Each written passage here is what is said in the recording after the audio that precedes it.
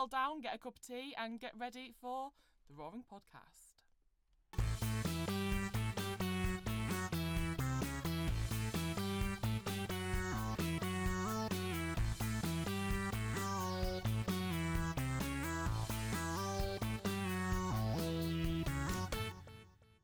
Welcome back to the Roaring Podcast. I'm Rachel. I'm Sarah. I'm coughing. I'm sorry. And I'm Lizzie. And it's February, and we are talking about love. Not only have we got Valentine's Day in February, but it's also leap year, which means... This, by the way, is how I found out it was a leap year. Haven't looked at my diary. Carry on. And on the 29th, it's kind of traditional that women can ask men for their hand in marriage, which is problematic hugely, and we'll talk about that later. I feel like we should start this whole thing, given that it's about love and relationships and feminism, by saying that we might all be feminists, but only one of us is in a relationship. Rachel and myself are both single. Sarah's in a long-term committed. I was going to go semi-happy. No, I'm in a very happy relationship. Have been for 2 years. Yeah. So with the 29th coming up, Sarah, are you planning on proposing? Oh, Jesus Christ, no. We're all disappointed. Yeah, no. So I personally am somebody who doesn't want to get married. I've never really wanted that. Same as children. It's just not. It's not for me, I think. And there's a few reasons for that. I think number one, I don't believe it really truly changes anything. I think that if you are in a happy relationship, putting a ring on your finger and having a massive party and wearing a fancy dress isn't going to really change your relationship in any way. And sadly, the only reason I would want to get married is to wear a really lovely dress. But which I could do. But I genuinely said to Rich, I was walking past, so sorry, Rich is my partner. I was walking past a wedding dress shop recently, and I said to him, can we please just pretend we're getting married so I can just try on wedding dresses? But yeah, I've got no interest in getting married personally. I think I also have no interest in getting married, and I think that it's built on a lot of patriarchal bullshit. Woo! But I think it's really interesting that your idea of the reasons why you might want to get married or the things that appeal are all about the wedding and not about marriage in and of itself, because there is something that marriage changes, and that's your legal status. Because if you could be in a relationship with Rich for 20, 30 years and you wouldn't have the same legal rights as someone who was married for a year but had to sign that paperwork. Yeah, I think if I were ever in a position where I would need to have that and I had the time in order to do that, I would just go in and have a wedding in a registry office with just us and a couple of witnesses and get it signed in order to do that and move that forward.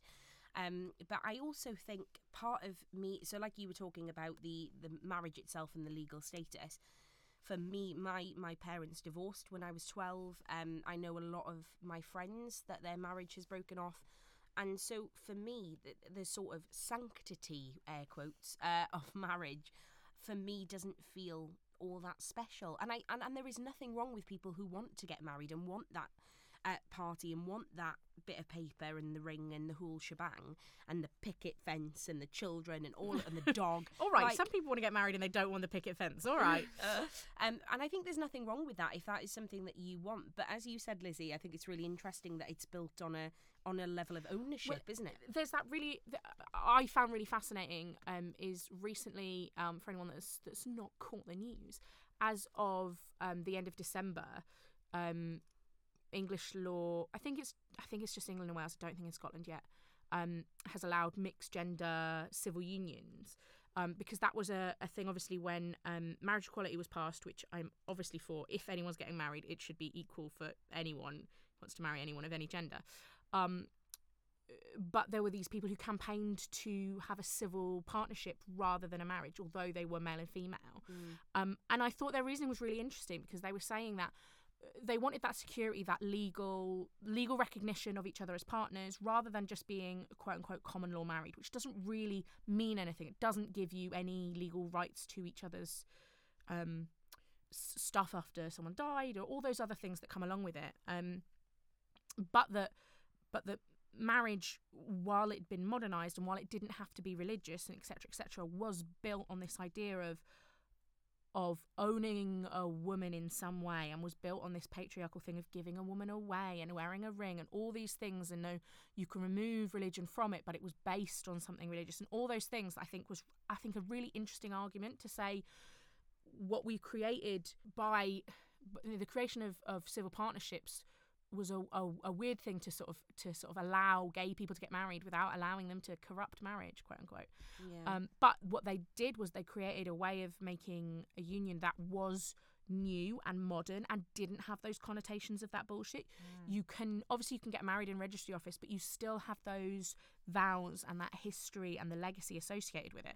So I thought that was really interesting that these were people that had campaigned to become legally partnered without having to go through all the bullshit and all the the history of marriage that's associated with it. What about you, Rachel? Are you interested in getting married? What are your thoughts on marriage? This is not a proposal. Oh, what?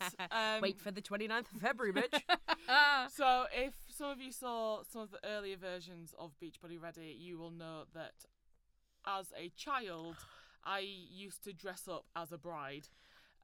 We will throw up the picture on Instagram and Twitter and stuff. Yeah, it is, honestly, it's the most adorable thing. Oh, she's so cute. And it was a proper meringue of a dress. All the photos of me are taken in front of a Christmas tree. I don't know why. All of them are. It's really bizarre, like tradition in your household. Yeah. I, ever since I was a young child, have wanted to get married. And at the moment, it's not looking like something that would necessarily happen for me. At one point, I think I'd been quite upset about that because I was kind of like raised to think, oh, that's what people do. Like, you grow up and you get married and you buy a house and you have children. And I was like, that's the thing that you do. Rachel was raised in the 50s. Yeah. And obviously kind of breaking out of kind of like the immediate family and immediate friend circle and moving to Hull and getting a group of friends who have a really kind of diverse and interesting thoughts about marriage. I'm still someone who really believes in marriage and thinks actually like being able to say, we're dedicating ourselves to each other, and a lot of my friends are getting married at the moment. So pretty much the only two women that I talked to from when I was a kid are getting married, and one of them's actually getting married on the 29th of February. Oh, cute. And I'm being bridesmaid for her. Being a bridesmaid was a massive thing for me. I always wanted to be a bridesmaid as well, and then I got asked 3 times in the space of a month. Can I ask you a question though, Rach? Yeah, of course. So when you say that you still believe in marriage and it's something that you still really want and it's something you've always wanted, can I ask, is it the marriage that you want, or is it the relationship, the dedication, the having a partner to rely on? Like, what part of that interests you the most? It's the relationship. And I think the marriage part of it really does kind of allow you to have like the legal rights, and I think there's also something quite romantic about getting all your close friends and family and saying, no, actually this is the person that I really want to dedicate to spending my life with them, and having a life together. I think that's a really lovely thing. Like, if you find that love and you find that support and that relationship, I think totally go for it. Like, get married. And it's something that I don't think is necessary. I don't think that anyone is going around being like, you've been in a relationship for like 6 months, you should get married now. Like, I obviously don't think like that. Yeah. And it's not right for some people's relationships.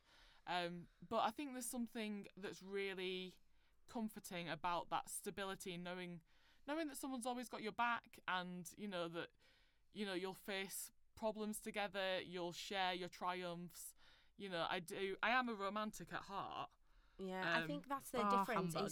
I was going to not a say, romantic. I am somebody who it's not that I dislike romance. I think romance is really lovely, and I talk about with my boyfriend, for instance. We're not a very romantic couple. I'm not a romantic person. I'm quite I'm a hard-faced, bitter old bitch. But I do like little romantic things. But for me, the romance in my relationship is things like, I've come home, do you want a cup of tea? Like, that for me, that is so much bigger than flower petals and bottles of champagne and whatever other stuff. And I think that, like you said, I think it is knowing that somebody has your back, and and dedicating yourselves to each other is a wonderful thing. I just think for me, I don't need to display that. I think I can show that within my long-term relationship. Again, I'm not against marriage. I think I've been to lots of weddings. Let's be honest, the service is fucking boring. I basically go for the buffet and the DJ, like simple as. So, No, I love a drunk best man speech. yeah. Oh my God, my dad, sorry, can I just say, when my dad had a midlife crisis and married a woman half his age, so basically my dad married a woman that was 3 years older than me that I went to school with. That's a whole other podcast, people. But they're divorced. Join us for March now. when we'll be talking about Sarah's family dynamics. Let's hope he never listens to this. But no, my dad sort of married a woman, and that was the right thing for him at the time. They were very much in love, and that was a wonderful thing. My dad's wedding was hilarious because his best man was really nervous, like really, really nervous, and stood up in front of everybody and went, and he didn't know how to hold a microphone. And he was like, Bless him. it is such an emotional day. Even the cake is in tears. And, right? And I laughed. Such a bad And joke. my dad was so nervous, he knocked a glass of red wine all down Hannah's wedding dress. Oh my God. I cackled the whole way through. But let me tell you, the steak and potatoes that was served at that wedding, that's the bit I remember. You see, Shauna, our producer, and Alex, who was on last month's podcast, I'm actually going to be officiating their wedding, which is super exciting. They're two of my best friends, and I think it would have felt weird to be kind of like on one side or the other.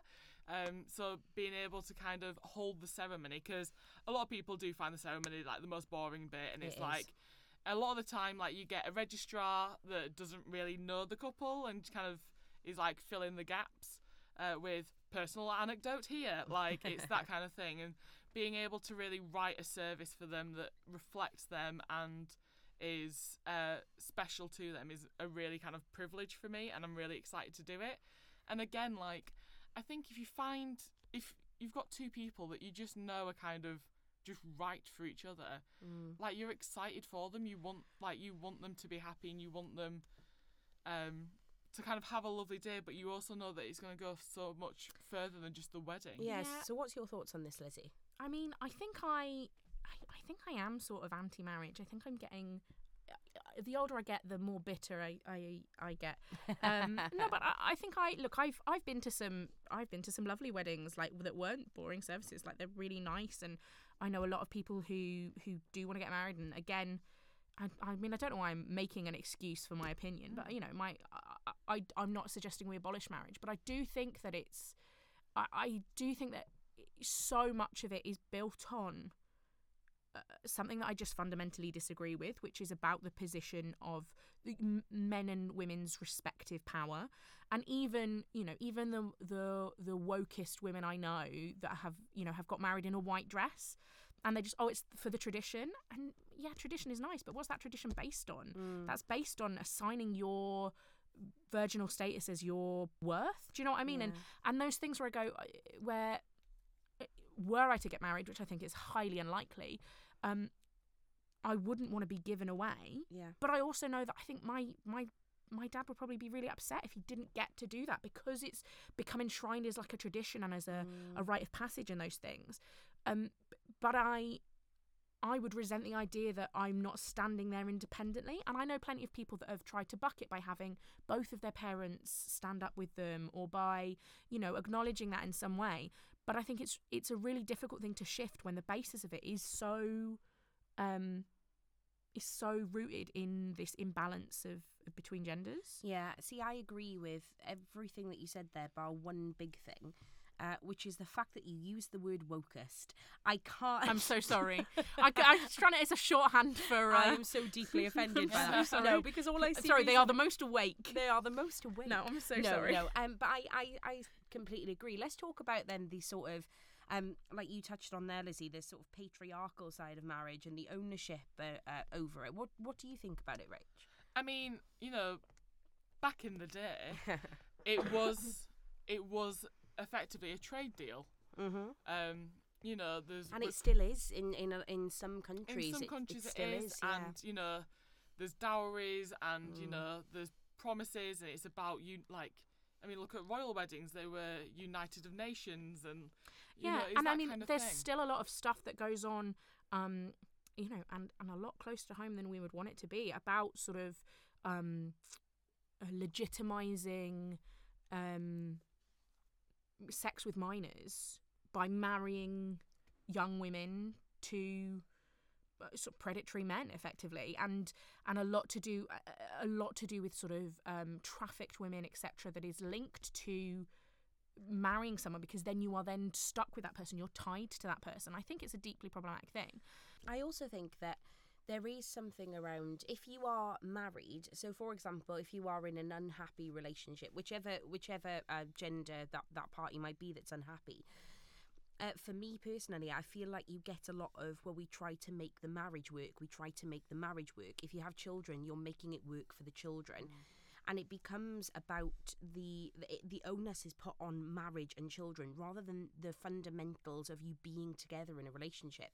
And so for me, again, like I said, I think marriage, although earlier on I'm sort of contradicting myself in that I say marriage doesn't mean anything, I think it does to those people. It doesn't to me, but it does to those people. Yeah. And therefore, they're more likely to stay in an unhappy relationship for longer, because there is this idea that marriage is forever. And a divorce is a really troubling, traumatic thing to go through, especially financially, or if you have a house together, if you have children together.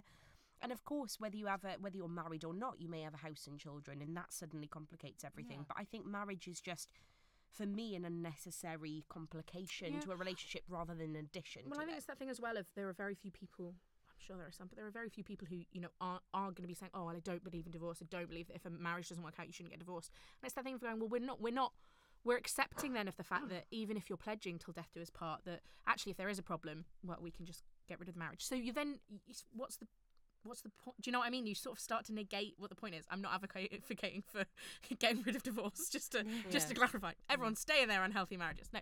Do you know what I mean? It's that thing of going, oh, I'm setting up, I'm making this commitment to you, but it's not a forever thing. And increasingly, people are getting divorced. And for me, marriage is not something that people should enter lightly. Like, you know, I don't, you know, people who kind of like just go, oh, it's the thing that you do, so we're going to get married. I don't think that's the right way to look at it. My dad always makes the same joke every time someone's about to get married. And he always says, get married when you're 70. Because if you get married when you're 70, if they're great, it's been worth the wait. And if it's bad, you've only got a few years to live with it. Jesus. You know, I don't think you should ever enter a marriage flippantly, and it is something that you should really talk about with your partner, and, you know, go, is this the right thing for us? Which is why I believe marriage is a really positive thing, you know, and I do think that there are some people that go, oh, well, we're going to make the marriage work, and I do think that if you are constantly battling each other and, you know, you're constantly having to say, oh, we're trying to make it work, then there's a fundamental issue there. Whereas for me, getting married is something that two people do when they are in love and they respect each other and they're there to, well, they want to be a unit. Yeah, effectively. I don't believe in anything like soulmates or the idea that any one person is meant for any other person. And I think that as people, we naturally grow and change. And me now compared to me even 2 years ago is so different. And me, I'm 27 now, me when I'm 30 might be so different again. And when we become different people, as we grow and change and shift and develop in our thoughts, our ideas, our politics, all of these things, I think we naturally look for people who match us in some way. And if you've changed drastically, so for example, and this is not just related to marriage, this is a relationship as well. And I should also say that I personally am a monogamous person. You know, I believe in, for me personally, being with one person at a time. There's nothing wrong if you don't. But me, I'm a jealous bitch. I would be really angry about it. But you know, as you grow and shift and change, you look for somebody to match your grow and shift and change. And if you're married to somebody, and you're like, I'm going to be with them for the rest of my life, how do you know that you want to be with them for the rest of your life when you have the rest of your life to live? And think again, it's I a should leap say of faith in to my boyfriend, I love you. but in 3 years' time, pack your bags. Yeah, exactly. No, but it is true, and I can't, personally at this time in my life, I can't imagine me being with anybody else, and I don't think he can imagine himself being with anybody else. But ultimately, both of us are different people who grow and change, and maybe that might change. I hope it doesn't, but it might. I do think there's something really interesting to do with relationships generally, so stripping the marriage bit away, and I'm about to be very heteronormative, but between sort of male and female, what you bring to a relationship, in that I still think even in 2020 that there is a different expectation of the amount that you give up to be in a relationship and the amount that you commit. And I think if you look at, for example, our parents' generation, just looking at the things that fathers gave up versus things that mothers gave up, and I know very, very few people. I know plenty of people whose both parents worked, but if there was one parent who didn't, or if there was one parent who gave up work for a couple of years or whatever, it was always their mum, and that was. And I'm sure if you ask them all individually, they'd all say they chose that. They all said they wanted that. There's no one. I know people that have got quite angry about it and said no, that was her choice. But if you look at it across the board, okay, that was her choice, but was that all of our mum's choices? And I think there's something that's fundamentally really sad that within a relationship there isn't an expectation of 50-50, and there isn't an expectation of I will be there for you when it's convenient to me. I will push your goals when they align with my goals. And all those things, it is still very one-sided. And I think that it's fundamentally really sad that as a generation, our mothers didn't pursue their dreams as ferociously as our fathers did. Yeah, I should also mention here that actually something I'm really fiercely passionate about as well is the man's role in terms of parenting, both from a side of because you are both parents and therefore you should both parent, but also the reaction that people have to fathers in that they go, oh, you're babysitting today then? It's like, no, he's not. I'm not babysitting. These are my children. Oh, you're helping with the cleaning. Exactly. And also there is it's only really relatively recently in our time that paternity leave has been extended, and again in courts typically the children are favoured to go with the mother. There are still a lot of really problematic things towards men as well as women in these relationships. Even just look at people who have children, quote unquote, out of wedlock, or people who have kids when they're married but the woman hasn't taken the man's name. Those children normally, not always, get the man's surname. Do you know what I mean? Like, just as simple as that, as a signifier of how. And again, that ties back to this idea of marriage and ownership and changing your surname to be part of the man's family now. But, just as simple as that, I know plenty of people that have had children with either with a partner who they're no longer, who they're not even in a relationship with, or they've had them and their partner aren't married. And the children have always got the man's surname. And that's such a signifier of those two roles and of those two, of what those genders sort of mean. Yeah. As a kind of, obviously, very kind of flippant flip side, Valentine's Day, it's always expected that the men are the ones who are buying flowers and chocolates for their partners, and then there's the kind of the running joke that on the 14th of March it's steak and blowjob day. Which is when it's good to be in a relationship with a woman. No, I think it's really interesting because Valentine's Day at the moment in my time of life is an interesting one because Valentine's Day also happens to be my boyfriend's birthday. Oh yeah, of course it is. And so actually I am expected to buy him shit. No. Why are you so upset about buying him a birthday present? Jesus. No, I always get him something, and it's never that he always buys me a very something small for Valentine's Day. A teddy, a chocolate rose, and we get each other usually a really funny card. So I think that when it comes to Valentine's Day, there is an expectation definitely of men to ask a woman out on a date. Or so I was talking to somebody yesterday about Valentine's Day when I was a child. And I remember I used to go into school and I used to be very excited because the boys in the class would always bring in a card and a gift for a potential suitor. And some years I had a card and a chocolate rose on my desk. I know, damn. And I was really excited about that. And I used to love that. I never gave anything out because I was a woman. And back when I was a child, it was my belief that, no, well, men do those things, and obviously my opinion on that has vastly changed. Valentine's Day for me now, obviously is a celebration in another way because it's his birthday, but I'm not really that bothered by it. I'm not horrifically offended by Valentine's Day because I think people do go, oh, well, you shouldn't need one day a year to show somebody that you love them. Yeah. And I totally agree. But we could say that then about Christmas or birthdays or Easter. Do you need a day of the year to do these things? I agree with all of those things about birthdays and Easter.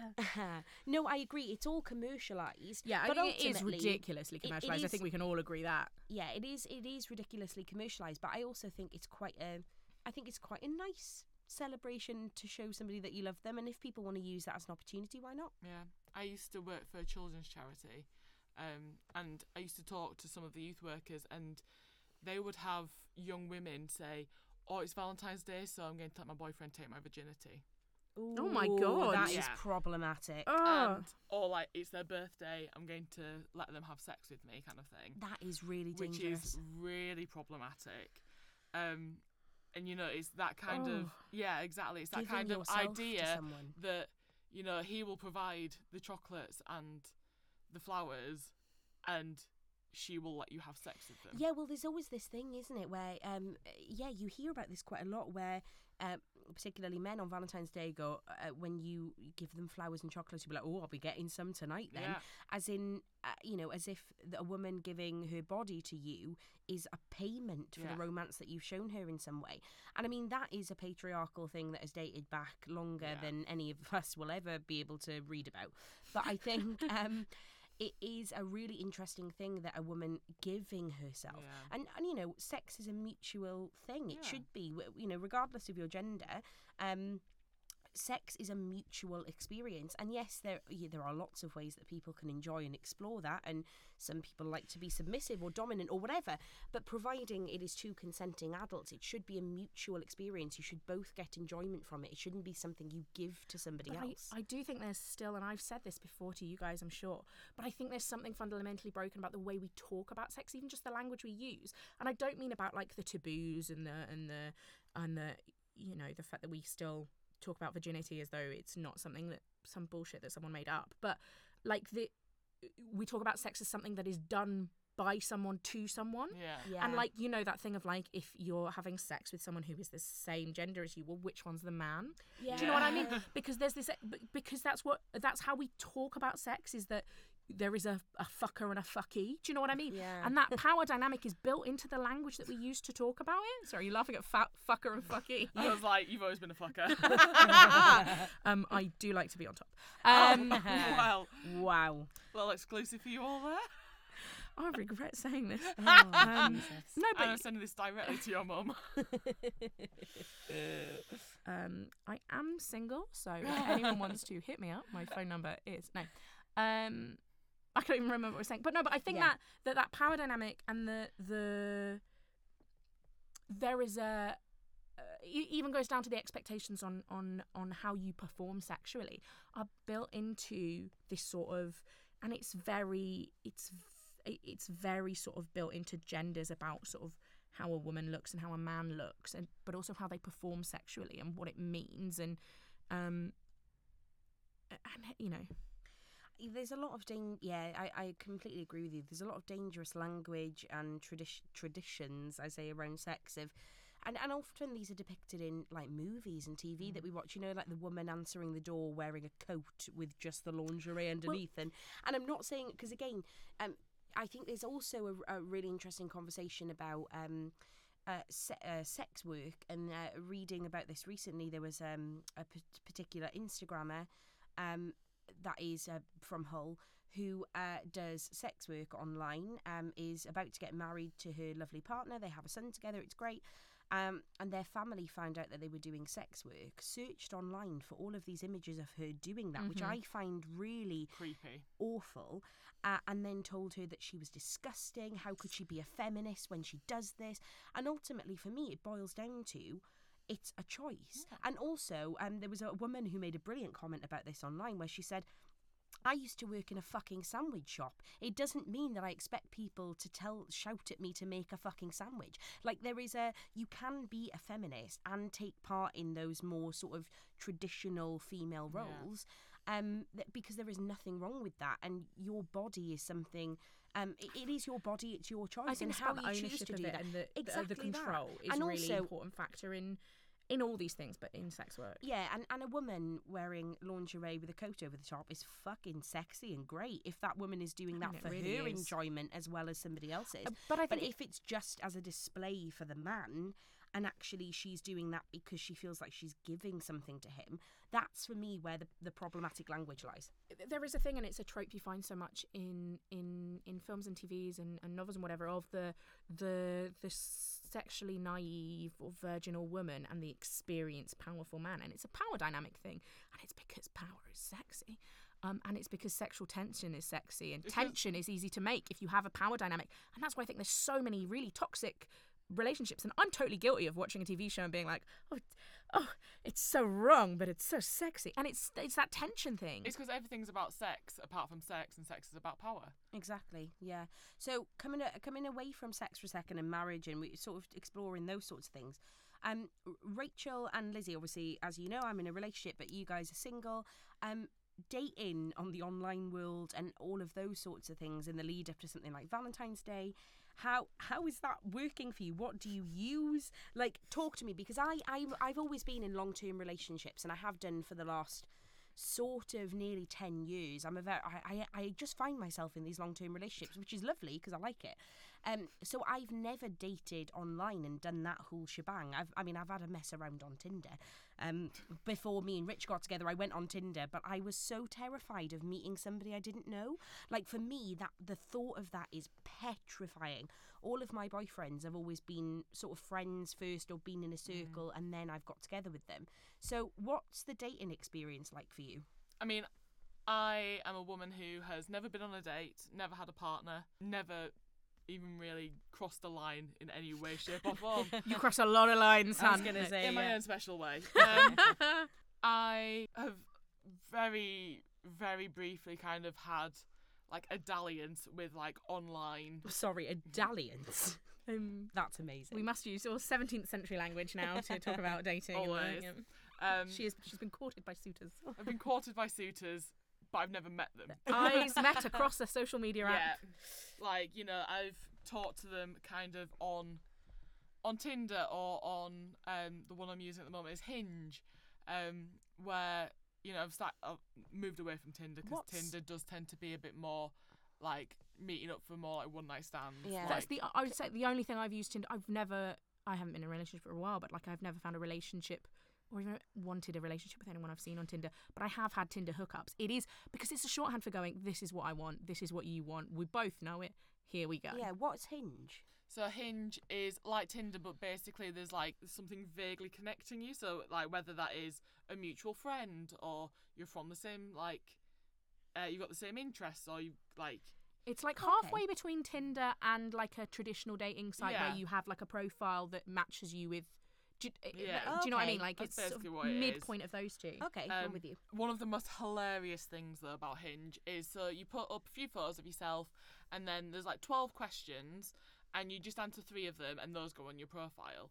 And it'll be like, I'll delete Hinge when, and then you fill in like the rest of the sentence. So it'll be like, when you've met my mother, or something like that. Or it'll be like, 2 facts and a lie, and then you'll put 2 things that are true and 1 thing that's false. And one of them's yes or no, and it's supposed to be like, I would walk to the end of the earth for you, or something ridiculous like that. Fuck off. But what actually happens is that people go yes or no, and they just go yes, and you go no, that's not what they mean. You're not picking either yes or no. Like, you're supposed to put a question or like a statement in there. And they just, it's completely bypassed. That's hilarious. Like, they have no idea what's going on. This is the thing that I find difficult with an online thing, and I'm not suggesting that I'm in any way good at relationships or even just personal contact with people and being a human. But Can confirm. the thing I find very difficult about the online thing is that I'm not a very eloquent. I'm not good at explaining myself. I might be demonstrating as I ramble my way through this point I'm making. But it's very difficult to put across who you are on a when you're just talking to someone online. And I think it's much easier. So much of communication is non-verbal and words, that, you know, the tone of voice and the physical presence and whatever is much better. And also I think there is a very small pool of people that are on Tinder, and it's not very diverse in terms of genders and things like that. Do you know what I mean? Like, it's a small pool, and you know, there's a small pool of very strange fish. Yeah, see, I find Tinder really interesting. I had a conversation with a friend of mine about this idea of swiping if you find somebody attractive. So, do you find them attractive? Yes. Great. Let's find out more about them. You know what I mean? Or you can click on their profile and things. And for me, I personally, as much as I believe there are so many wonderful things you can be attracted to somebody, their sense of humour, their personality, the way that they are with their children, the fact that they care for the planet, like, I don't know, all of these, the fact they make a great cheese sandwich, like, that's my dream. Sarah's priorities. Yeah. But there's loads of wonderful things you can be attracted to somebody by. But for me, there has to be an initial physical attraction. And that's personally for me, in that I don't think I could sleep with somebody unless I was physically attracted to them. Now, of course, physical attraction comes in any number of different forms. But for me, I have to have a physical attraction in order to go, oh, I think of you as a partner. Whereas you get a lot of people who say looks don't matter. And I don't think they necessarily, conventional good looks don't matter. But there has to be an element of something that you find attractive. I think that you don't have to be traditionally attractive or to be the most handsome person or the most beautiful person that I've ever seen to be attractive. But there is that, there is, and it's a gut instinct, isn't it? It's a really difficult thing to quantify. But there is that thing of going, oh, I don't know what it is about you. But there's something. You've got a weird nose, but I really like it. You know. Yeah. But and I would say, like, the thing with the images on Tinder and similar things is that looks not the most important thing, but if you don't have a picture, weird. If all of your pictures are, and I'm not saying I'm only saying yes to people that are insanely hot, because, you know, work with what's realistic, but but you know, it's that thing of going, actually what the pictures is, I find better on things like that is you sort of do start to get a sense of who they are. If they're pulling the same face in every picture, you sort of go, oh, that's like something quite stilted. If they're if it's just a very close-up, awkward picture of your face, you're not doing yourself any favours. Whereas if it's a picture of you having a good time, smiling at an event, get a sense of what you're like, even if you're not the most attractive person, that's so much more appealing than a really handsome person who's just got a really way too close selfie. Do you know what I mean? Can I ask, Rachel, if you were to go, like, on an ideal date, so you've matched with somebody on Hinge or you've matched with somebody on Tinder or whatever the case is, and you're like, you know what, this person is great, I want to go on a date with them. What is, just for anybody listening who fancies our Rachel, and I would say she's a bloody good girl, and she come and take her off our hands. yeah, for the love of God, please. No, what would be, like, your ideal date if you could? And I know this is always a really difficult question. I can never really answer it, I think, but I'm just curious to see what you think. I genuinely just think the pub. That's great. Like, at the end of the day, Simple like, deal. I'm one of those people who just loves talking to people. No shit. And no surprise, doing a podcast. But just being able to talk to people and just, like, have those weird and wonderful little, like, tangents that go off and you find out something that completely new about someone. Like, I love it. Like, I love those. We often talk about it when we're making theatre, but those 3 a.m. deep, meaningful conversations. You know, I love just like talking, finding out about people. For me, one of the things that I find most attractive in other people is their passion. Yeah. So, like, if you're just like, do you know what? I just love stamps. Like, do you know what I mean? It could be anything. If you talk about something with passion and conviction and knowledge, that's what I find attractive in people. I find that really attractive. I also find, drive and ambition. Really, ambition is such an attractive thing to me. And I think if you're an ambitious person, and also, I mean, I think this is attractive to most people, is just kindness and just whatever form that takes, whether they are just a nice person or they're really great with their mum, or they give to charity, or they donate, or like whatever it is. Kindness is a really attractive quality. What about so let's think about sort of worst date. Have you been on a date, Lizzie, that was really fucking awful? Yes.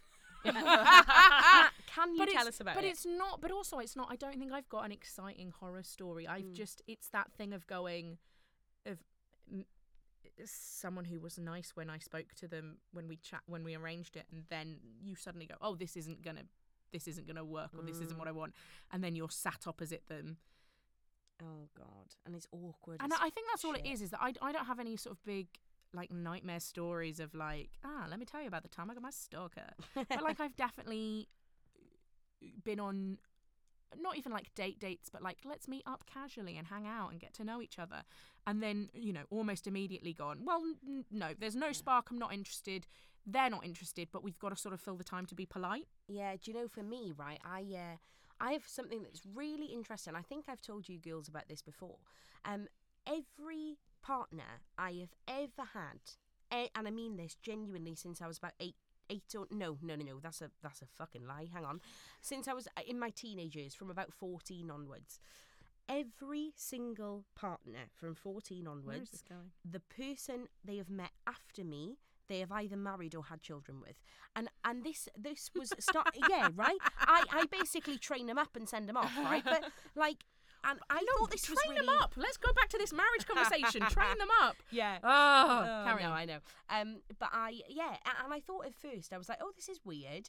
They're about the third person or so now. How bizarre. Let me look into this. I looked into it, and I swear to fuck, every single one I've been with has married or had children with the next person after me. So I feel like I just go, thanks for your time, go and find the love of your life now, and they leave, and they do. It's such a bizarre thing. But I remember I went on a date when I was about 10 years old with this guy called Sam in primary school. I mean, problematic already. But I know, we'll talk but about that later. basically he fancied me, and I sort of fancied him, and he was a lovely... Do you remember that fringe that all the boys had when we were kids, and there was like separate little lines going down his forehead and highlights?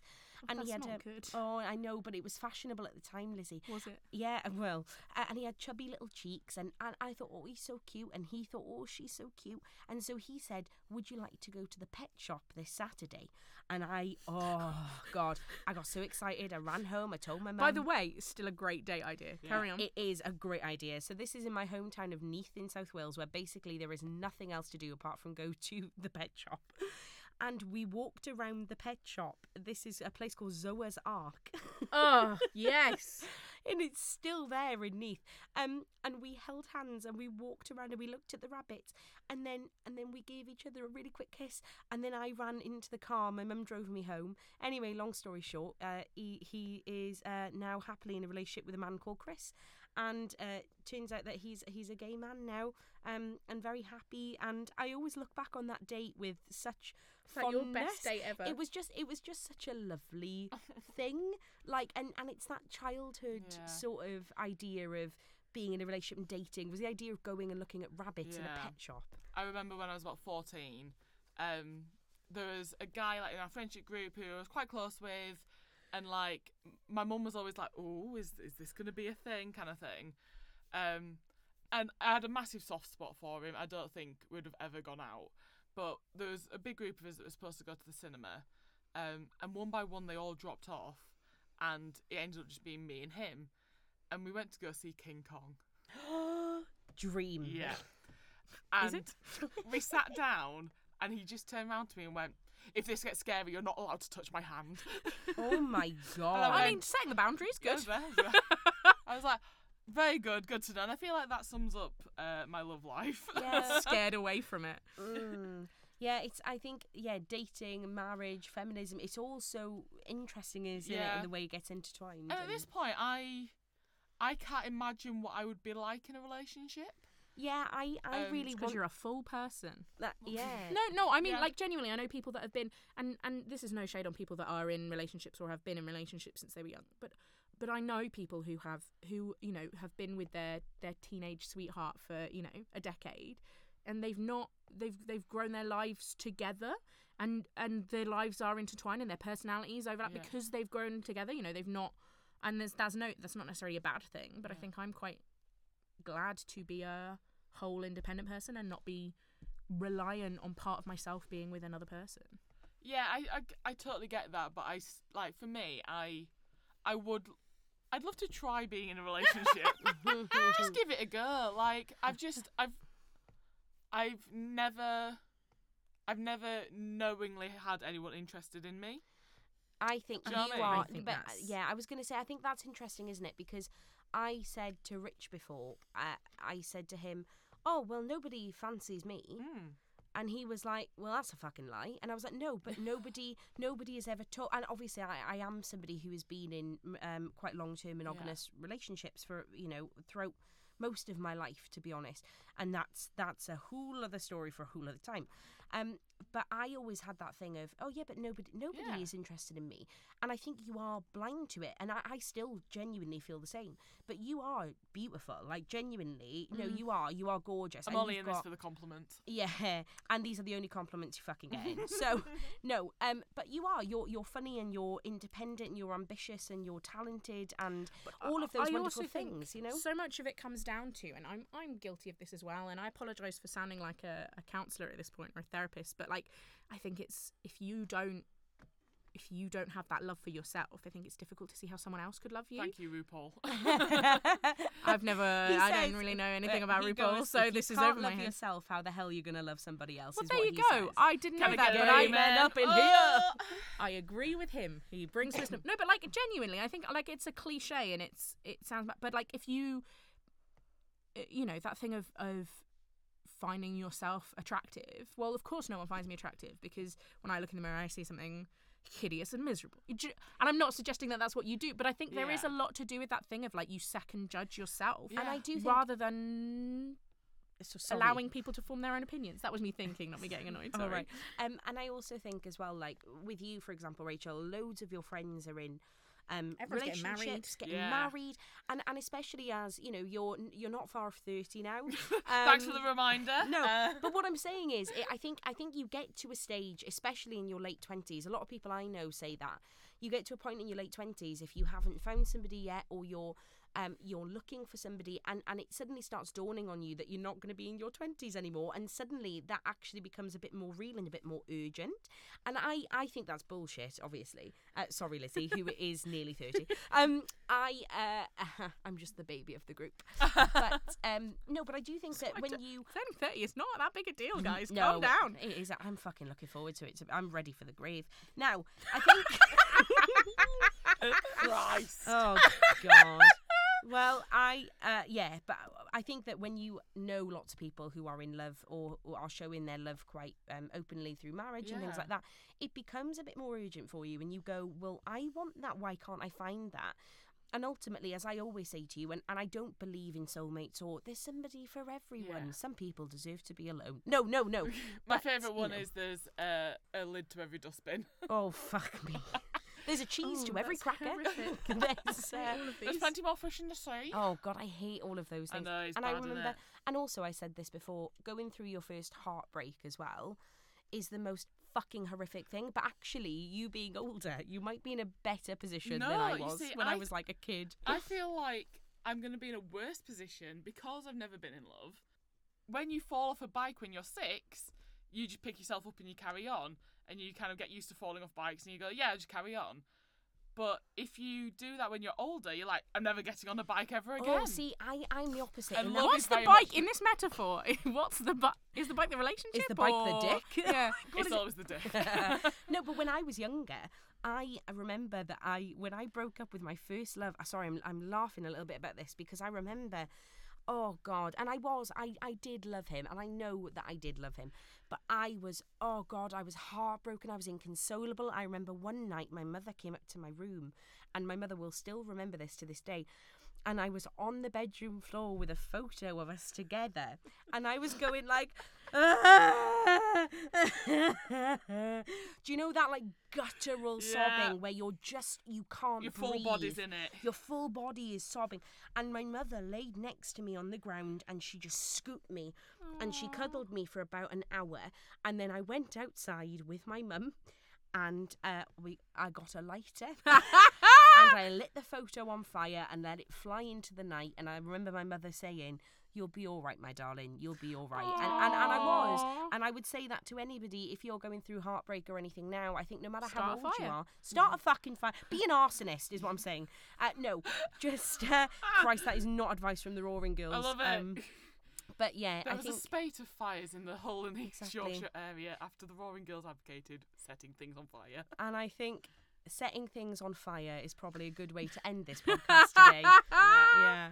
I mean, we have gone into some serious personal stuff, but I'm proud of us all. Yeah. So That's right. We veered away from too personal a story. It wouldn't be the Roaring Girls if we didn't. Well, exactly. And we're all glad we didn't get too personal. when the microphones aren't on, I'll tell you about me and my preteens and Oh, God. quote unquote dating. Ooh, I Oh, can't no. wait to hear It's not about quite this. so wholesome. Carry on. And on that bombshell, If you love something, set it on fire. quote the Roaring Girls. Thank you, good day, good night. So thank you ever so much for listening. Thank you, Sarah and Lizzie. That's the end of today's podcast. We'll see you later. See you next month. Bye. So this was the Roaring Podcast with the Roaring Girls. If you want to reach out to us, you can find us on social media at the Roaring Girls. A huge thank you to the University of Hull for letting us host our podcast here.